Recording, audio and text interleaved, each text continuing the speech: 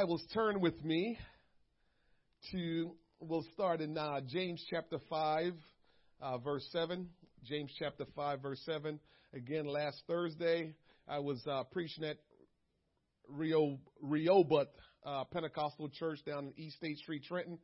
We had a good time there, and while we were doing that there, well, that's another story to that. But anyway, I was there, and you all were here, and we had a great Bible study teacher, and Brother Hasker did well.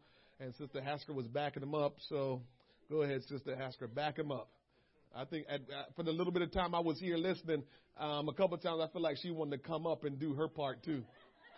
Did you feel that too, Brother Hasker? Like she wanted to slide up and say, well, let me explain that part. I said, yes, Lord. Amen. Amen. I pray for them because they have a mission that the Lord will send them on.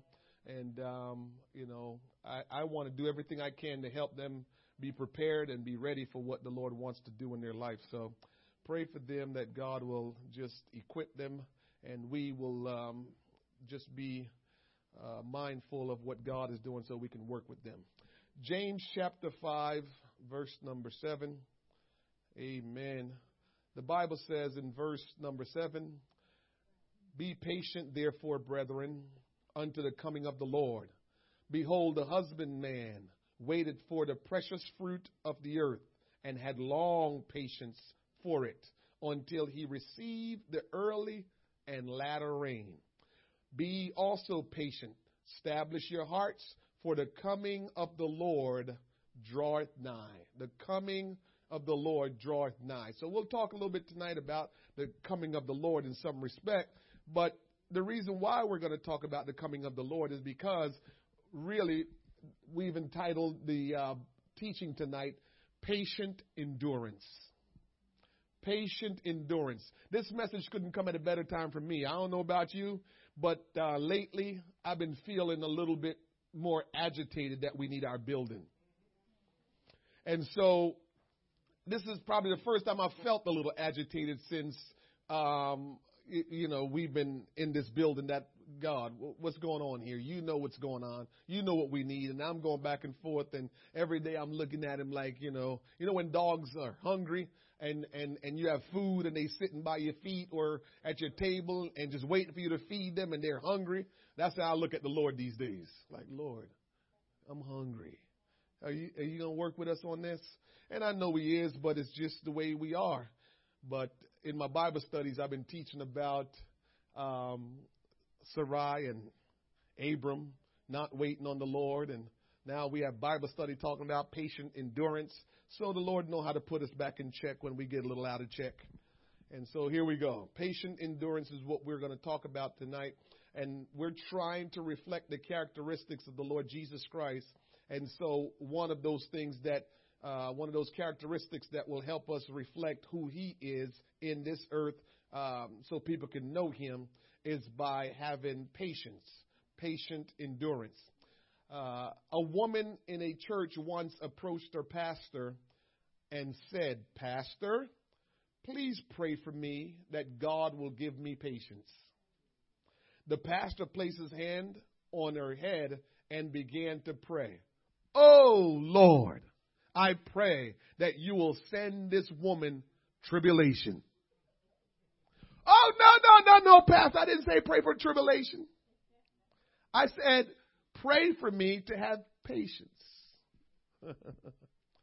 The pastor responded, but sister, the Bible says tribulation works patience. So if you want patience, you're going to have to go through tribulation. Oh, help us, Lord. And so we all are going to need patience. So we all are going to go through tribulation. We don't like to go through tribulation. No, we want it all to work good. But the more I live for God, the more I learn to embrace some things. And one of the things I embraced that I didn't want to embrace when I was living for God years ago is understanding that you need some tribulation to toughen you up. God not raising no punks. God not raising no softy children. He raising strong children. And the way you're going to be a strong child of God is for some things to happen to you and you handle it the way you need to handle it.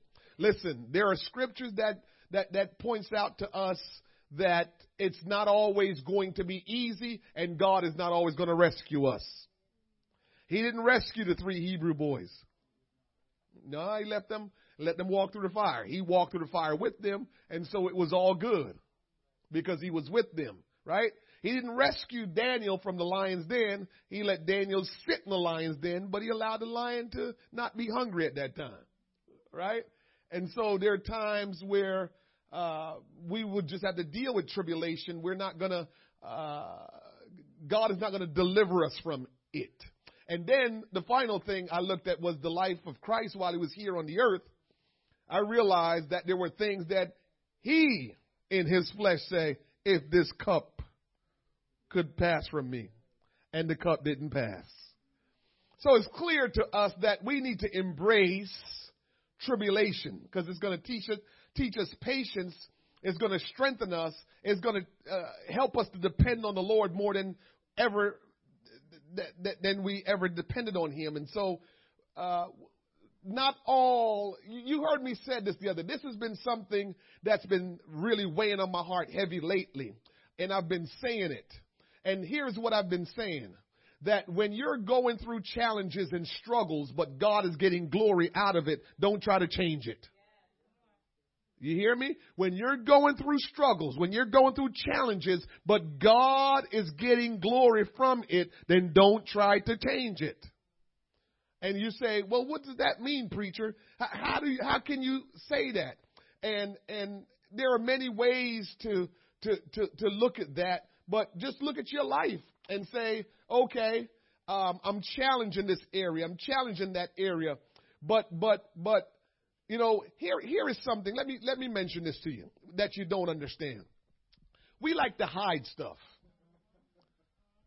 And so we don't like to let people know, yes, I'm having a struggle with this.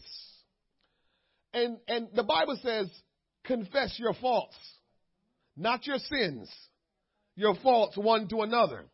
And I understand why you do that. Why? Because when you do that and you keep on going and pressing and keep on living for God and keep trusting God, you are being a living testimony and giving glory to God. But if when you go through something, you fold up and you don't make it through, then guess what? You don't bring glory to God. And so sometimes God allows some things to come your way. He didn't start the stuff. He didn't do the stuff. He allowed the stuff to come your way because God can cut off the stuff right in the path that is coming. He can stop it, but he allow it at times. And he allowed at times for 2 things. It's going to strengthen you, but it's going to encourage somebody else. And so when someone is struggling and they can't come to church as consistent, and every time they show up, you there, and they know your situation, what do you think that's going to do for them?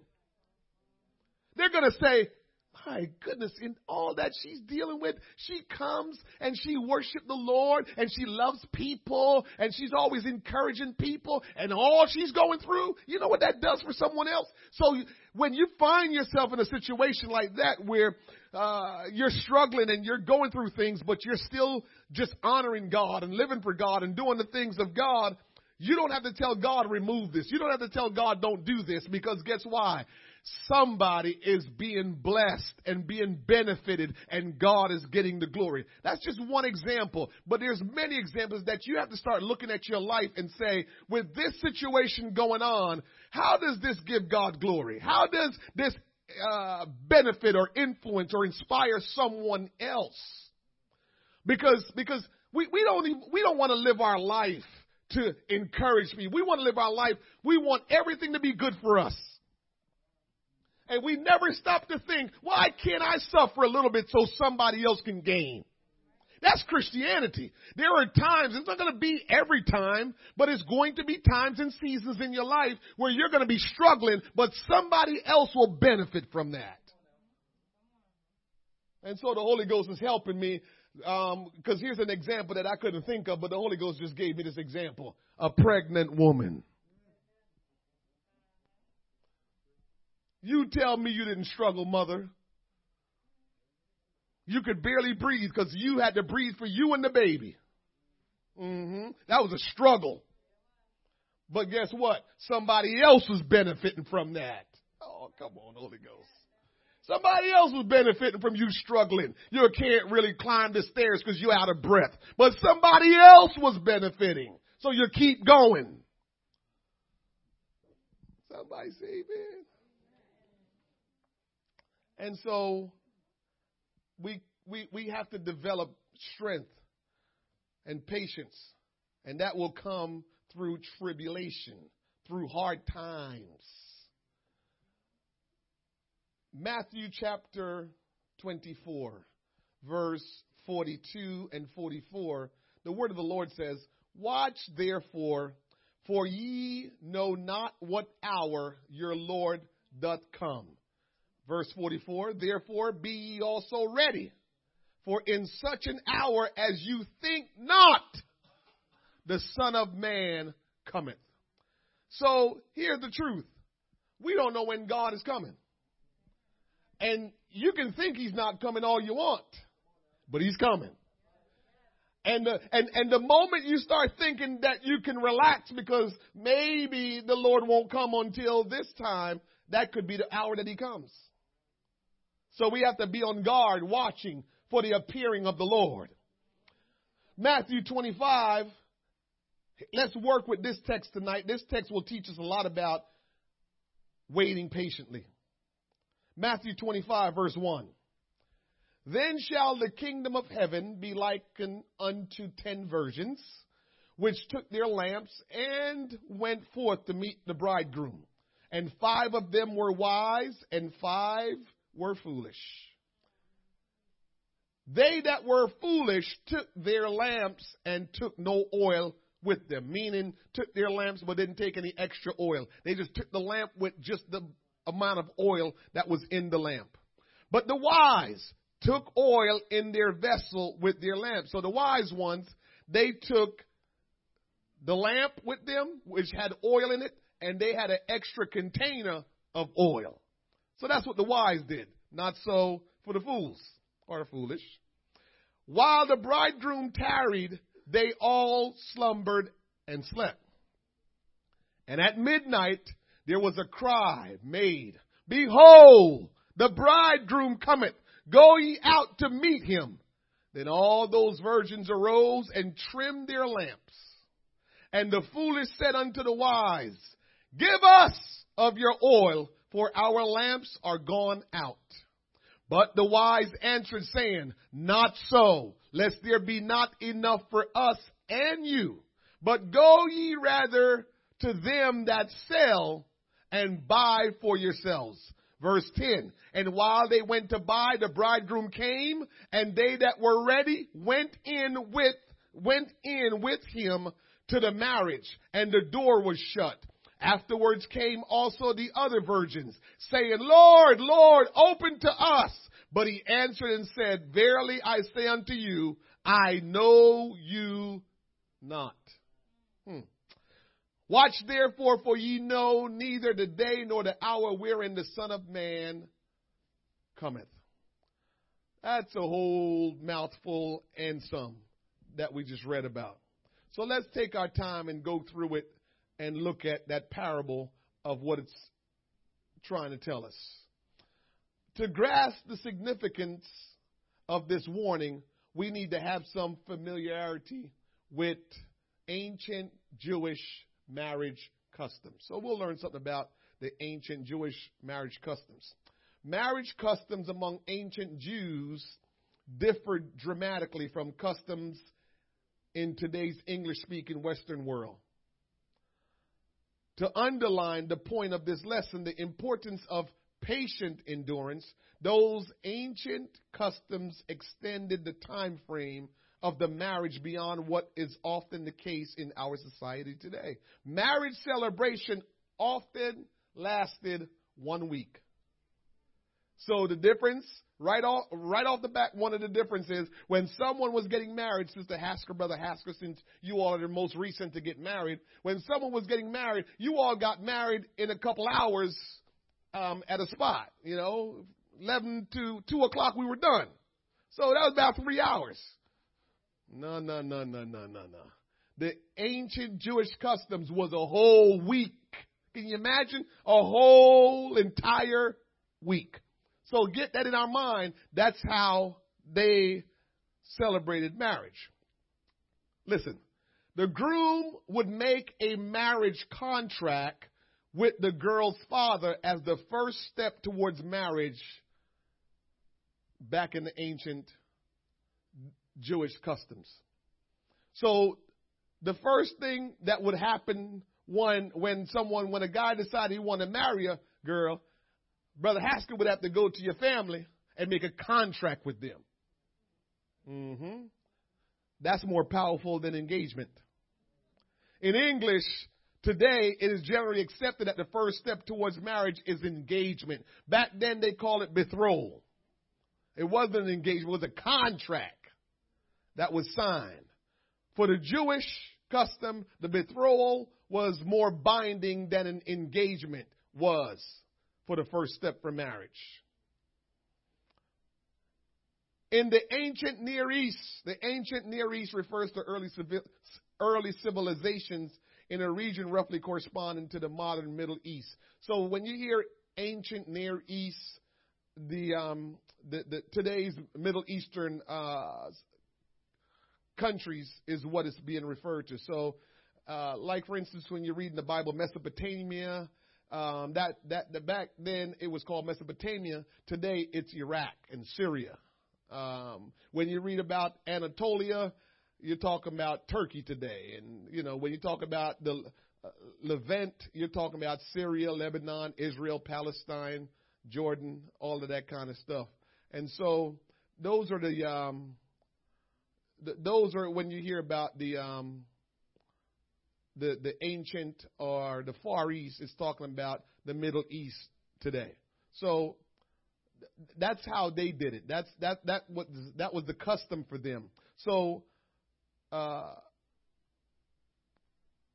young man's parents selected his wife to be during those times and from those places. Sometimes, however, he made the choice, then the contract. The parable of the wise and the foolish virgins does not indicate how the choice of the bride was made, regardless of the manner in which the bride was chosen. Here's the next step. 3 gifts, after the contract is signed, 3 gifts were commonly exchanged. First, the mohar, which is a payment that could be gold coin or something like that. It was a payment, a compensation gift from the bridegroom to the family of the bride. And it sealed the covenant of that contract that was written, that bound the two families together. Second, the dowry. Second, dowry was gift given to, again, the bride from the family of the groom.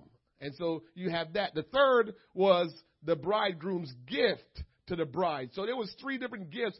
Man, I'm telling you, women probably wanted to get married back then because they took care of them. But those are the 3 gifts that were given once the contract was signed. The groom, this is good. The groom then returned to his home and spent as much as 1 year preparing a place for the bride. So when the contract is signed, I want to marry your daughter, Miss So-and-so, and Miss So-and-so and her husband say, okay. Then what happens is there's a contract. Once the contract is signed, then now there are gifts that's given. And after that's done, now the next move is the groom have to go back to where they're going to live. And for 1 year, he has to prepare that home where they're going to live. Until after that year, that's when he comes back. So for 1 year, he goes away. Usually that's how long it takes before they actually have the wedding ceremony, that 1 week long wedding ceremony. And so that's the period of betrothal. So when he says he betrothed her, he did his stuff, and that's the 1 year period. So now she's really taken for that 1 year. She can't do anything. She belongs to that man. This is the central point of our parable. But while the bridegroom was delayed, they all slumbered and slept. The problem here was not the slumbering and sleeping. This was to be expected. It is not a rebuke, merely an observation. The wise slept as did the foolish. They did not know when the bridegroom would come. The typical time period between the betrothal and the arrival of the bridegroom to claim his bride would certainly require sleep. The wisdom of 5 of the virgins is seen in their decision to take extra oil in case the lamps burned out before the bridegroom arrived. The foolish virgins assumed no extra oil would be needed. Help us now. The point of the parable is found in its final verse. Watch therefore, for you know neither the day nor the hour which the Son of Man is coming. So if you don't know when he's coming, how are you going to just say this should be good? We got to start thinking about this. One of the biggest challenging conversations we have in Christendom is some people feel like this is enough and others feel like I need to do more. Who's right? And I always err on the side of saying, Sister Hadia, I always err on the side of no parent and also God will never say to you, man, you just went overboard and did so much more than I wanted. Well, no, you did too much. That wasn't good. God will never tell us we went overboard and that was too much. But we can come up short and not do enough. We can come up short and not do enough. And you know how we justify God is a loving God. God, can we learn this and not let go of this? God don't respond to what you think and what you need. God don't respond to what you think and what you need. God responds to faith. Go in the scripture. You can go search out the word of God. For every person that he healed, did he walk by and says, I think I'm going to heal you? Did you read that? Did he walk past the blind man? Did he walk past the lame man? Did he walk past somebody? Hey, you, come here, let me heal you. Or did they cry out to him and say, Lord? By them crying out, they're demonstrating faith. It wasn't the need. It's them understanding that he can and he is able, and so they called on him. That's how they demonstrated faith. So God is not worried about your need and all this. No, God is because the Bible says the just shall live by faith. So if he just deal with your need, you will never have faith. You'll walk around with needs. Oh, God knows my needs, so he'll take care of it. And God will say, but you will never be saved. So God can take care of all your needs and you'll never get to heaven. He can do everything you want him to do and you'll never get to heaven because you got to live by faith. The just shall live by faith. So if you want to live by God will take care of my needs, go ahead. He can take care of those needs, but you'll miss out on heaven because you're not living by faith. You're just living just wanting God to take care of this and wanting God to take care of that. And God is saying, I need you to live by faith. Faith is the currency that you use to activate the power of God. Faith, not your need. Do God know you have need? Yes. But you need to know you have the need. The wise virgins were prepared to patiently endure. The foolish virgins were not. Their lack of preparation indicates a lack of patience. Surely the bridegroom will come before our lamps run out of oil, or will it? So we have to start asking ourselves, do I have enough oil while I'm waiting for Jesus? Do I have enough to keep me while I'm waiting for Jesus? And can I tell you tonight, none of us have enough. We have to go to him every day and keep on getting oiled up so we can be prepared for his return. None of us have enough. And if we think that is enough to just come to church and get a little bit and we good, we're going to be like the foolish virgins. We're going to run out, and when the time comes, we're going to be like, oh my goodness, what happened? The groom came back to consummate the marriage. The 10 virgins functioned in a role similar to the bridesmaids in a marriage, in a wedding ceremony. In this parable, they do not represent the bride. They were to accompany the bridegroom who had his own male companion to the wedding. One of the bridegroom's companion, the friend of the bridegroom, served in somewhat the role of today's best man. Jesus is the bridegroom. Somebody say Jesus is the bridegroom. It is clear in the parable that the bridegroom represents the Son of Man, Jesus Christ, in his second coming.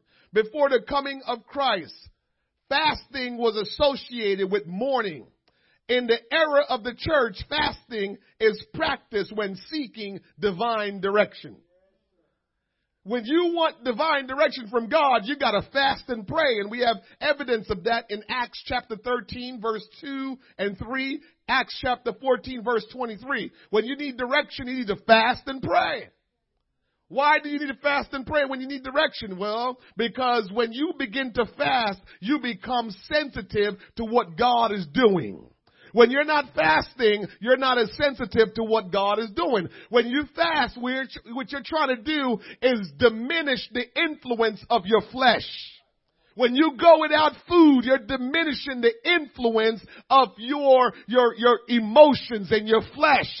But when you fast and you do without and the flesh is being punished, then guess what? You are now more sensitive to the Spirit of God, to what God is trying to influence you to do. And that's why we fast when we need direction, because if we don't have direction, then where are we going to go? What are we going to do? So we fast and pray when we need direction.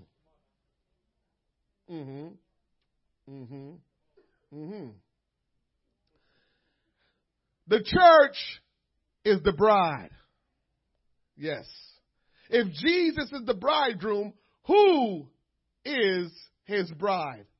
It is the church. Now, that's good and bad. Because, in case we don't know, the marriage ceremony has not taken place yet. So when we get saved, we're not married yet. We're betrothed. Help us, Jesus. After, the Apostle Paul says, after addressing proper relationships between husband and wives, Paul wrote this. This is great. This is a great mystery, but I speak concerning Christ and the church.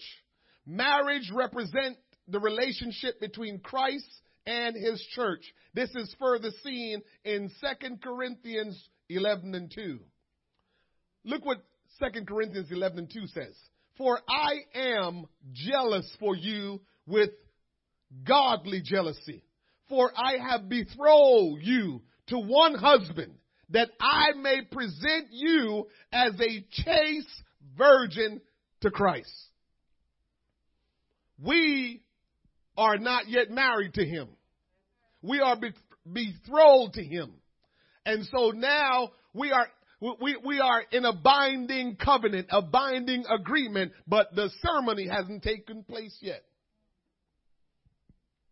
Because he's showing us how that ancient marriage ceremony, how it's structured, how those people get married. He's going through the whole thing to show us how it worked. And so we study that, we will kind of know where we are in the process as the church. An abundance of biblical evidence identify Jesus as the Lamb of God. That's in John 1:29, John 1:36, Acts 8:32, 1 Peter 1:19, Revelations 21:14, Revelation 21:22, Revelation 22 verse 1, Revelation 22 verse 3. A lot of scriptures there, sorry. Thus the marriage of the Lamb, whose wife has made herself ready, refers to the consummation of the relationship between Christ and his church. If you look in Revelations 19 and 7, you will see that there's coming a day where the wedding ceremony will take place. Scripture draws towards its conclusion with the descent of New Jerusalem, prepared as a bride adorned for her husband. In the midst of the vision, an angel said to John, "Come, I will show you the bride, the Lamb's wife. That's Revelations 21:9. Then John was carried away in the Spirit, indicating the visionary nature of this experience where he was shown the great city, the holy Jerusalem, descending out of heaven from God. But this is not the last reference to the bride. Just 5 verses from the end of written Revelation, we read, "And the Spirit and the bride say, 'Come.' And let him who hears say, 'Come.' And let him who thirsts come.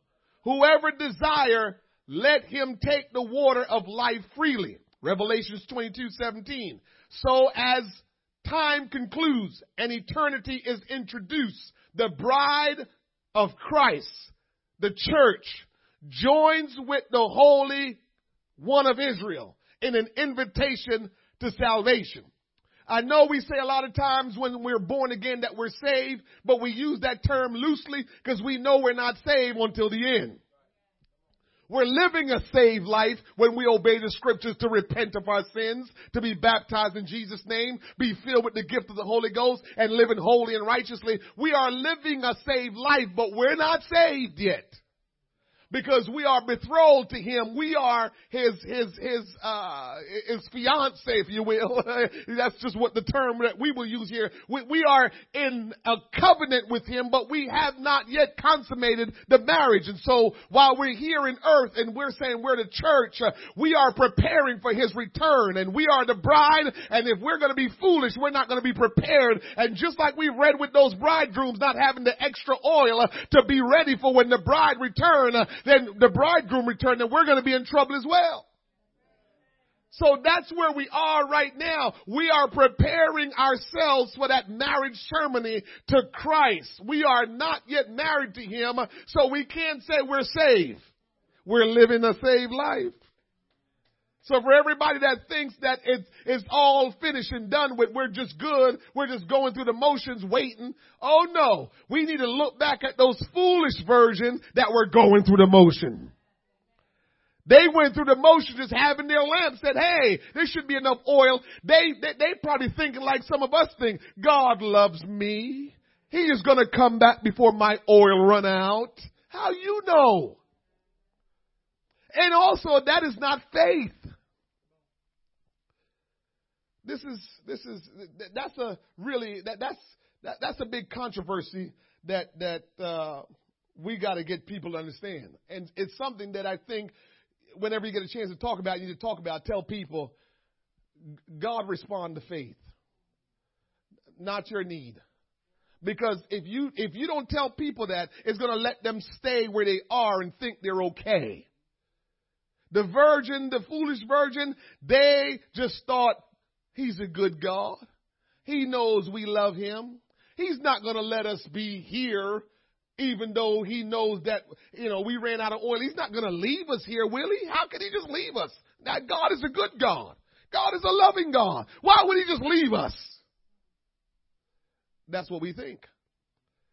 But we have scripture that says, if you are not living by faith, you will be left. You want another one? In Genesis, when he told Noah to build the ark, the people that lived by faith, they helped with the building of the ark. They went in the ark when it was time to go in. They believed. That was living by faith. And then all those people, pregnant women and all, grandmothers and all, babies and all.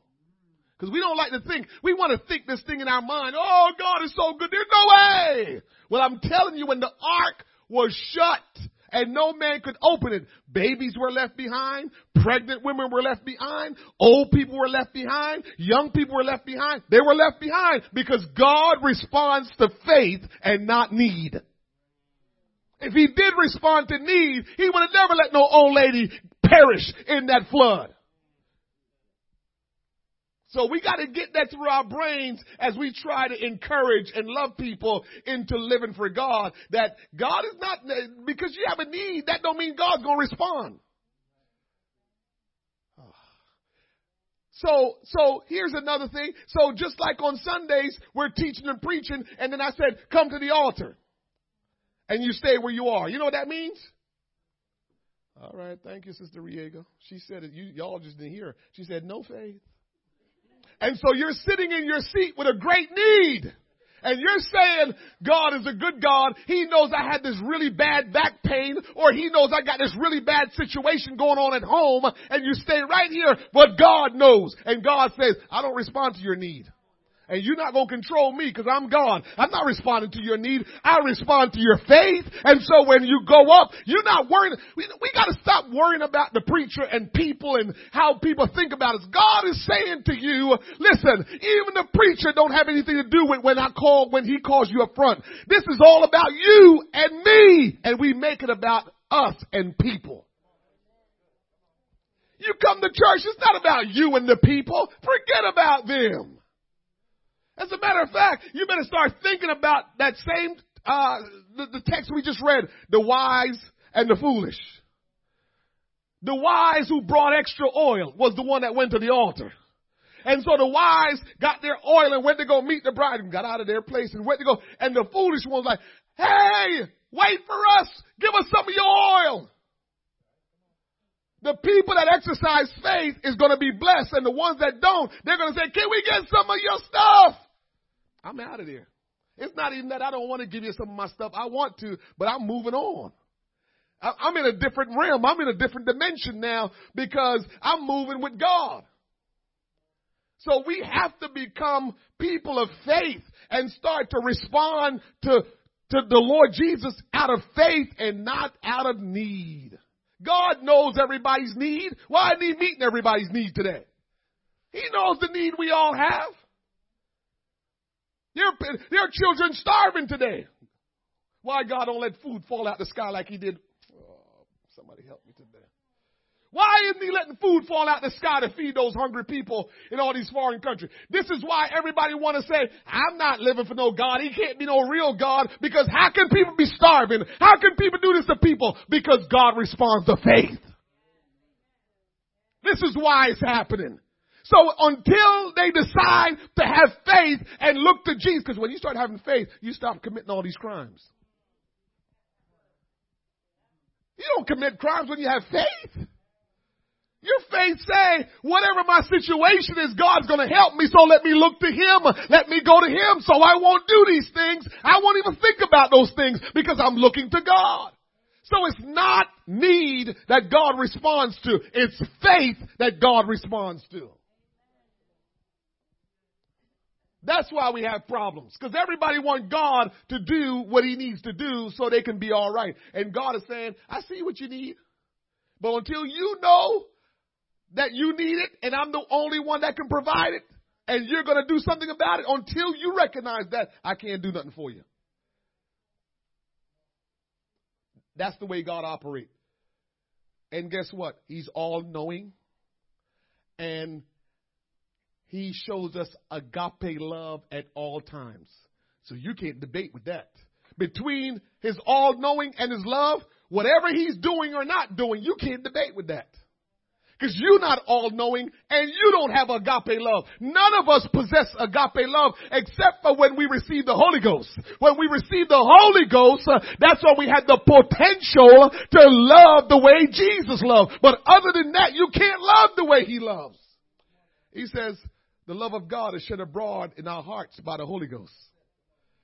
And so the only way we can ever demonstrate the love he demonstrates is by him living in you. Greater is he that is in me than he that is in the world. So with the Spirit of God living in you, that's when you can demonstrate the love of God. You can't demonstrate it no other way. So he's all loving and he's all knowing. Why ain't he feeding these hungry people? He can't break his laws. And he responds to faith. How does all of this reading that we've read about with the foolish and the wise virgins, what do you think about that? Patient endurance is necessary. Let's see here. In James chapter 5, verse 7, therefore be patient, brethren, we read that earlier, until the coming of the Lord. See how the farmer waits for the precious fruit of the earth, waiting patiently for it until it receives the early and latter rain. You also be patient. Establish your hearts, for the coming of the Lord is at hand. That's James 5, verse 7 through 8. James reminded his readers that a farmer, after planting his seed, patiently waits for it to grow and produce. When we plant the seed naturally for crops to grow, we plant it understanding that it's not going to grow tomorrow. It might not grow for another 30 days. But we have patience to know I did my part. I planted the seed. He cannot hasten the harvest. Both the spring and the autumn rain must fall before the crop will mature. So when you plant the seed, you have nothing to do with it anymore. Apostolic people like to take credit like they did something. Mainly apostolics. I can talk about us.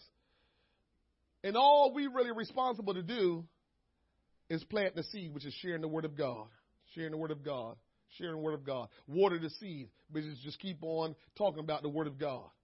But as far as what the seed does, we have nothing to do with it. It's between the individual that received the seed and Jesus Christ. So it's up to us to plant it and even some watering. But there's nothing we can do after that. We don't control the tree that grows. We don't control how big that tree will be. We don't control what kind of tree it will be. Because once you plant the seed take care of what the tree will be.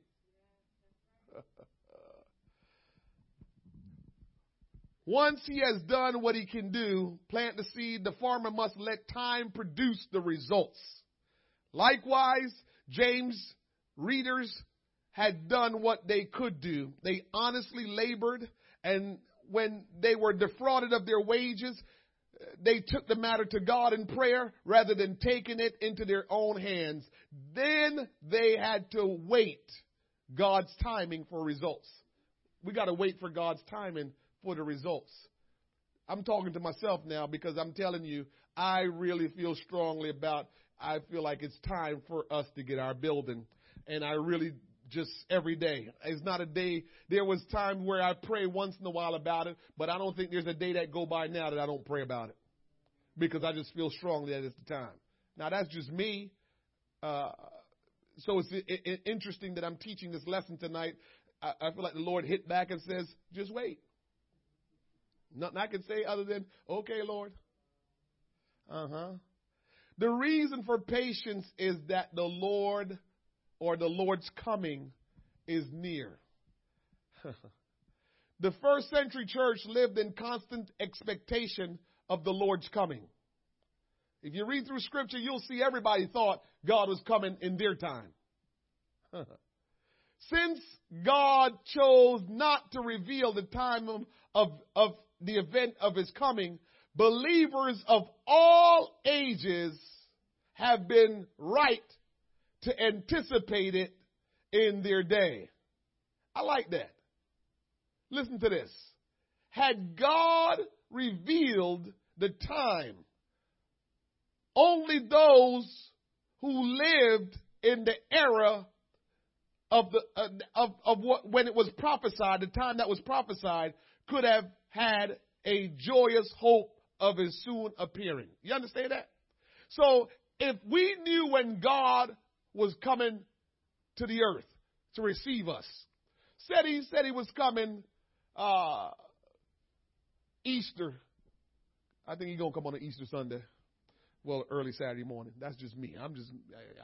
Listen, don't go say I preach false doctrine because there's nowhere in the Bible it says when he's coming back. But I think he's going to come one early Sunday morning, which is the first day of the week, which is after the seventh day on an Easter Sunday.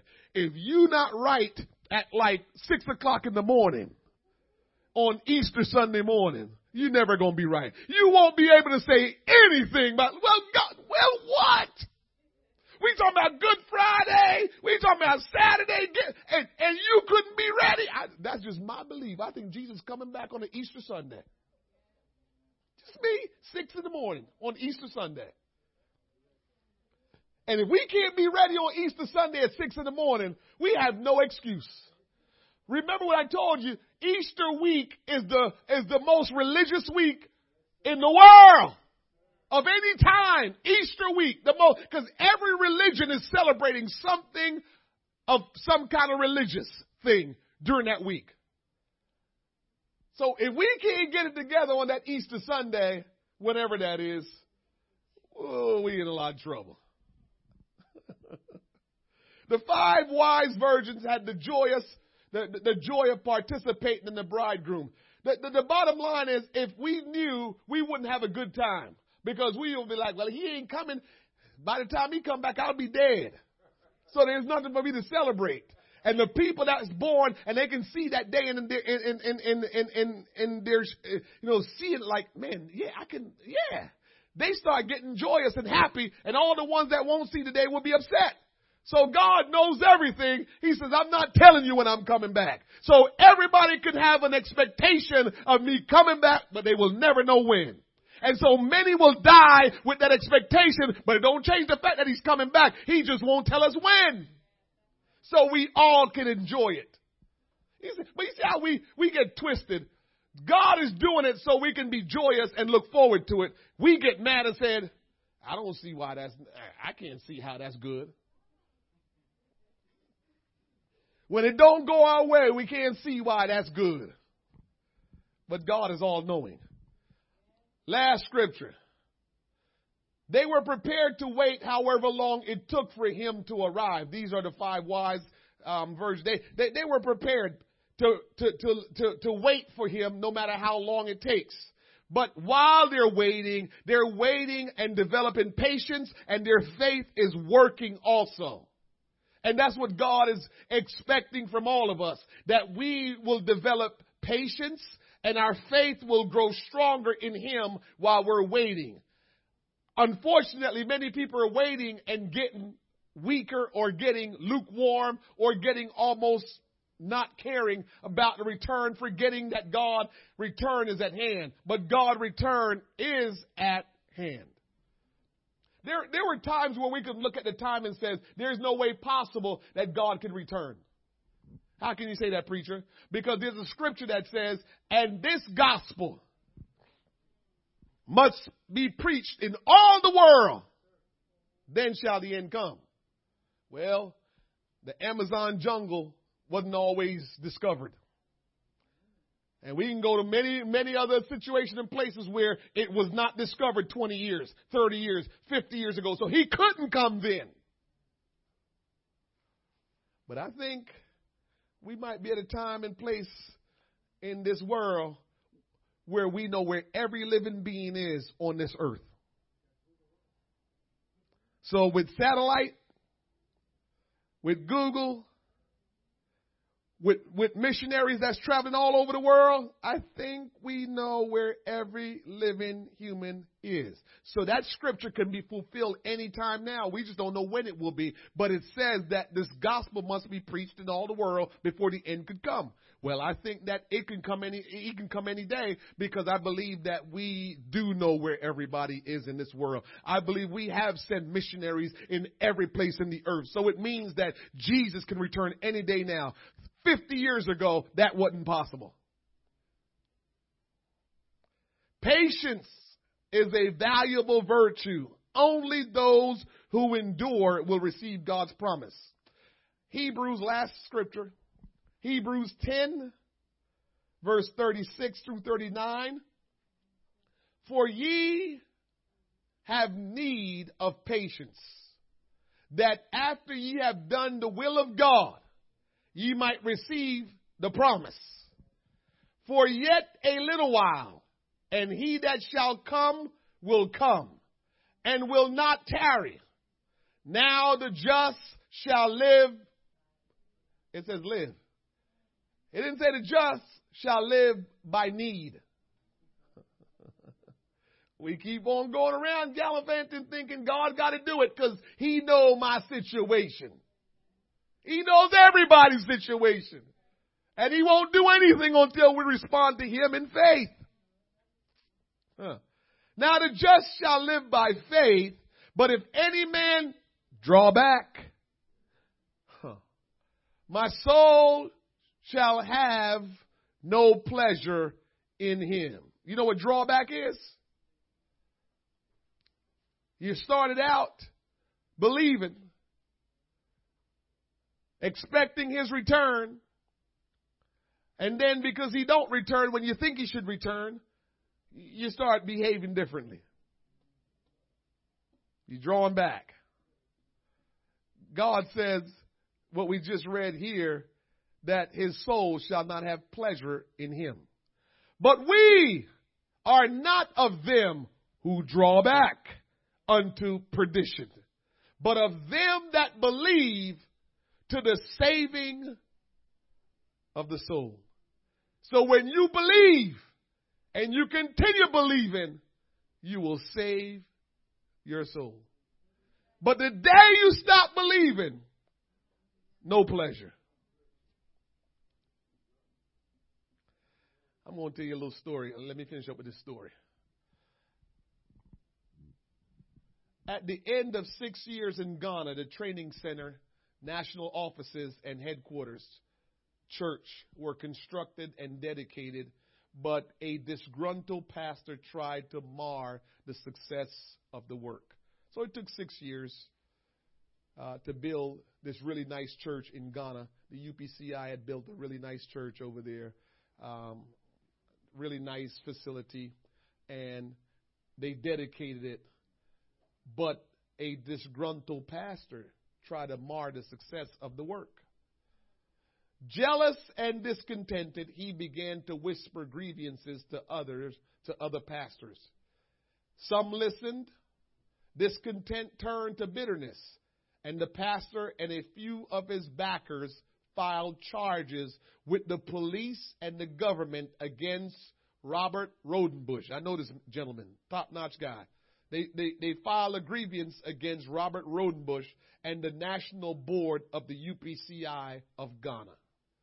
They intended to get the Rodenbush family expelled from the country. One day, a loyal pastor appeared at the Rodenbush's home. Robert was at the Bible college, and Evangeline, his wife, was home with their son, Rob.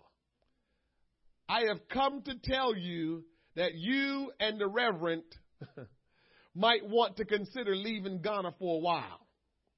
I have heard that there are serious threats against you, including a price on Reverend's head. I can't confirm it, but I have come with a warning. In Ghana, in those days, such threats were more than just idle words. Evangeline was fearful, but she was without a car or means to communicate with her husband. She asked her neighbor's wife to take Rob and her to the Bible college. This news was a hard blow to Robert. He not only had himself to consider, but also the safety of his wife and son. They got in their car and headed home. Both felt fear, anger, and bitterness of betrayal in this dangerous situation.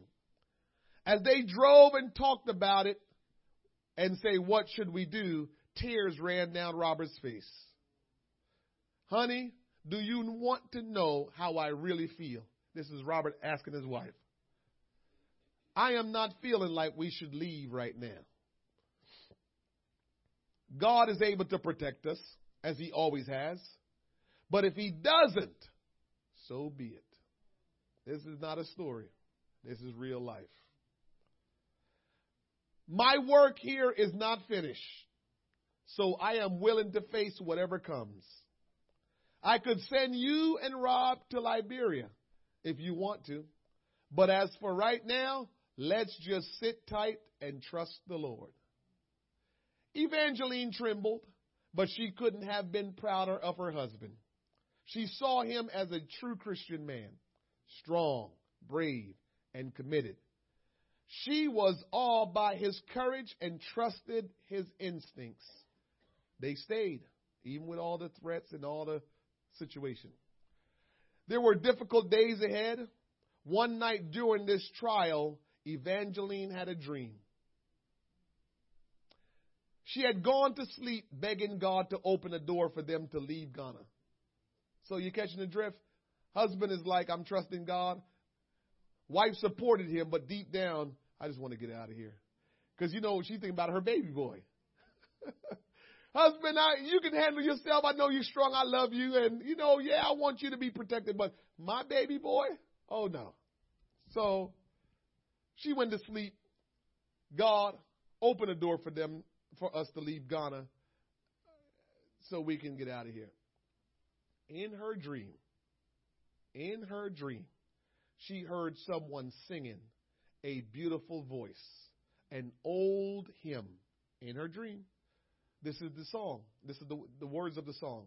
Not what I wish to be, nor where I wish to go.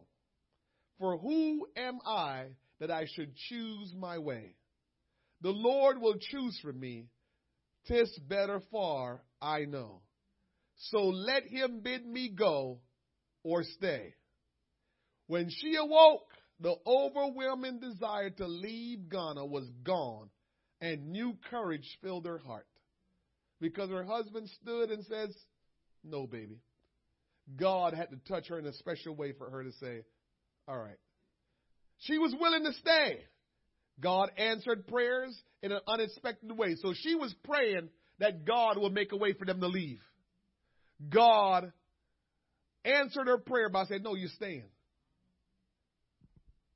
We got to be keen of stuff like that sometimes we pray certain things from God for him to do, and he does the opposite. But we can't see the opposite because we were so locked in on what he wants for us. During their first term in Ghana, Evangeline had entered the local hospital for a medical procedure. While visiting his wife, Robert visited with and prayed for another female patient whom he did not know. That woman quickly recovered, but she never forgot the American missionary who had prayed for her. Later, her husband became president of Ghana. When the small group of pastors who had turned against the Rodenbushes took their case to the president's office to try to get the Rodenbushes deported, events took an unexpected turn. The president somehow remembered the name Rodenbush. It was the name of the missionary who had prayed for his wife. He was not about to deport him from the country. He told the disgruntled pastors, this is my wife's missionary. Leave them alone. That ended the crisis and the oppression. It is worthy to note that a few years later, the pastor who had caused so much trouble apologized to the Rodenbushes and begged for forgiveness. There's a lot to unpack in that story, but the moral is what you may think is the will of God may not be the will of God. And sometimes, many times, oftentimes, God wants you to endure and go through tough times as opposed to get you out of a situation where it's all easy. Oh, woo, I got out of there. And God is saying, no, because look at the hand of God and the glory of God. It is so deep. We don't know if that pastor would have ever got his life right. He was pastoring, but his life wasn't right. Because he was going to tell people to get out of the country. What they really wanted to do was take the church over. The Americans came and built the church. They wanted to run them out and take it over and do whatever they want. So their heart wasn't right. And God entered the situation. He made sure that the Rodenbushes didn't leave. He put people in high places that was going to step in. But President of Ghana. President said, no, that's my wife's missionary. I can't let them go. And so they stayed. President was touched. President wife was touched. And all those corrupted pastors, their heart had to get right because they looked and saw, this man has favor with God. The Rodenbushes had favor with God. And so they had to get themselves right, and they repented of their sins and asked for forgiveness. Everybody got right because when God gets in a situation, he works it. But you can't think that it's going to be the easy way. We can't just think that God is going to work it out the easy way. Patience is going to cause us to go through some tribulations, to have patience. So trust God and let God work in your situation and work in your life no matter how long it takes. Any questions? All good? Oh. I didn't know you had any questions. Go ahead. We can take care of some of the other questions after we dismiss. We won't keep everybody for all your questions, but we'll take a question or two. Like, faith don't mean God has to respond. It means that's the only way He responds. But it don't mean He has to respond. Why? He's all knowing and He's loving. So what you think He needs to respond to, He don't need to respond to it, so that He just didn't respond. So faith is the way He will respond when He wants to respond. Because He doesn't have to always respond, you know. And you know, we do that. You'll learn this in a little bit when y'all have kids. Sometimes the kids ask you a question and you just ignore them. Don't even say one word to them. Some of you that have kids, you know how I go. Why? No, I'm not saying one word. Leave them alone. They keep saying why. Because I know, and you don't. And I don't have to explain everything to you, because I know you don't. Well, God does us like that. We want a response, and He's like, you couldn't handle a response anyway, so I'm just going to ignore you. So He will respond to faith. That's the way He responds. But it doesn't mean when you don't respond that it wasn't faith. Because that's what we want to think a lot of times. Well, I must not have faith. He didn't respond. No, He chose not to respond to you. Don't mean you don't have faith. We just got to let God be God. That's really what it comes down. We just got to let Him be God. And when He's being God, He determines what He responds and when He responds. And if He don't want to respond, He won't respond. And we just have to be okay with that. One last one, Sister Hasker, or are you done? We catch you want to do all the other ones offline, or you got one more? You got one that pertains to the lesson? All right, go ahead.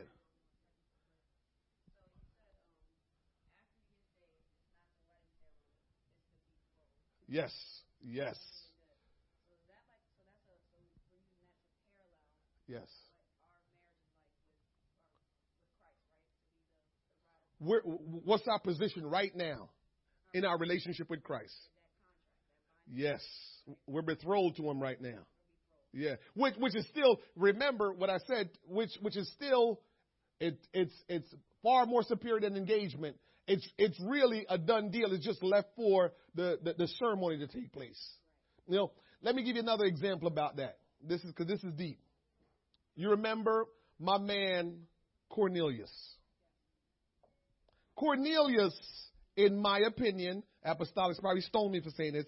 Cornelius, in my opinion, was saved, but he needed to go through the formality.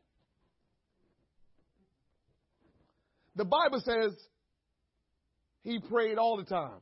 He gave alms. He did everything. His heart was right, but he didn't know that he wasn't baptized and he wasn't filled with the Spirit.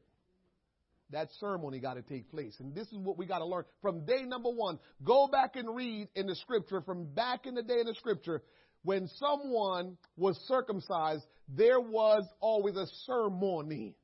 So anytime you enter into covenant, anytime you enter into that, there's always a ceremony that follows. So we haven't had our ceremony yet, but we're binding. We're in a binding situation with the Lord that He can't break and we can't break.